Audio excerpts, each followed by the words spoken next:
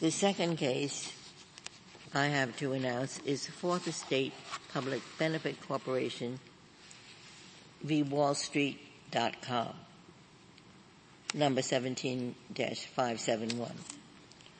Section 411A of the Copyright Act bars a copyright claimant from instituting suit for infringement until registration has been made. Dueling readings of this prescription have been tendered by the parties and advanced by courts. The application approach, under which registration occurs as soon as the claimant submits to the Copyright Office a proper application for registration, and the registration approach, under which registration has been made only after the Copyright Office reviews and registers the copyright. Petitioner in the case before us, Fourth Estate Public Benefit Corporation, licensed journalism works to WallStreet.com, a news website.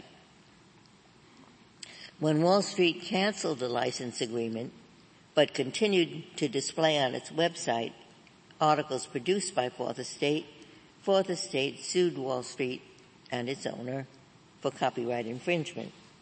Although Fourth Estate had filed applications to register the articles in question, when Fourth Estate commenced suit, the Register of Copyrights had not yet acted on those applications. Adopting the registration approach, the District Court dismissed Fourth Estate's complaint, and the United States Court of Appeals for the 11th Circuit affirmed the dismissal. We agree with the courts below.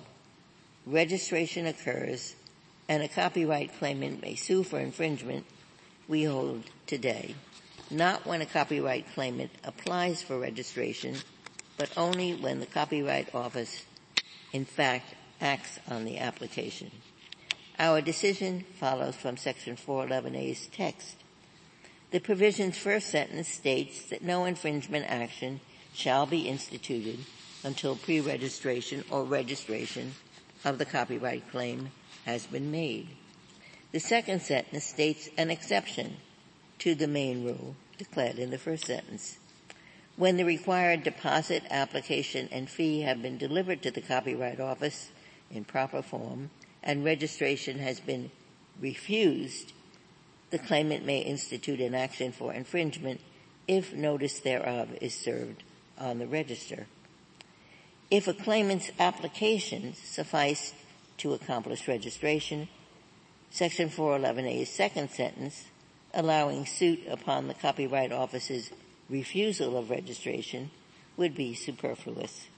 What utility would that allowance have if a copyright claimant could sue for infringement immediately after applying for registration without awaiting the registrar's decision on her application?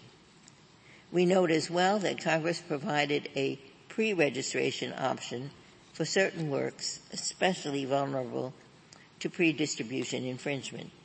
That option, too, would have diminished utility if a completed application qualified as registration. Fourth Estate insists that the Copyright Act uses the phrases make registration and registration has been made to describe action by the copyright claimant. As Fourth Estate acknowledges, however, the statute at least sometimes uses registration to mean action by the register. We must look to the specific context of the term's use, Fourth Estate agrees, to decide what the term means in a particular provision. The specific context of 411A, as just explained, permits only one sensible reading. Registration has been made only when the Copyright Office, in fact, grants registration. Fourth Estate also argues that because a copyright owner gains exclusive rights on the creation of her work, suits for infringement should be treated as independent of action by the Copyright Office. But a copyright owner may eventually recover damages dating from the onset of infringement. Under 411A, she must await the Copyright Office's decision on her registration application before instituting suit. But at that point, she may gain complete relief, damages for past infringement, capture of the infringer's profits, an injunction against continued violation of her exclusive rights, and an order requiring the infringer to destroy infringing material. True, registration processing times have increased from 1 to 2 weeks in 1956 to many months today. So infringement may continue for some time before a copyright owner can stop it. Delays in large part are the result of Copyright Office staffing and budgetary shortages that Congress can alleviate, but courts cannot fix.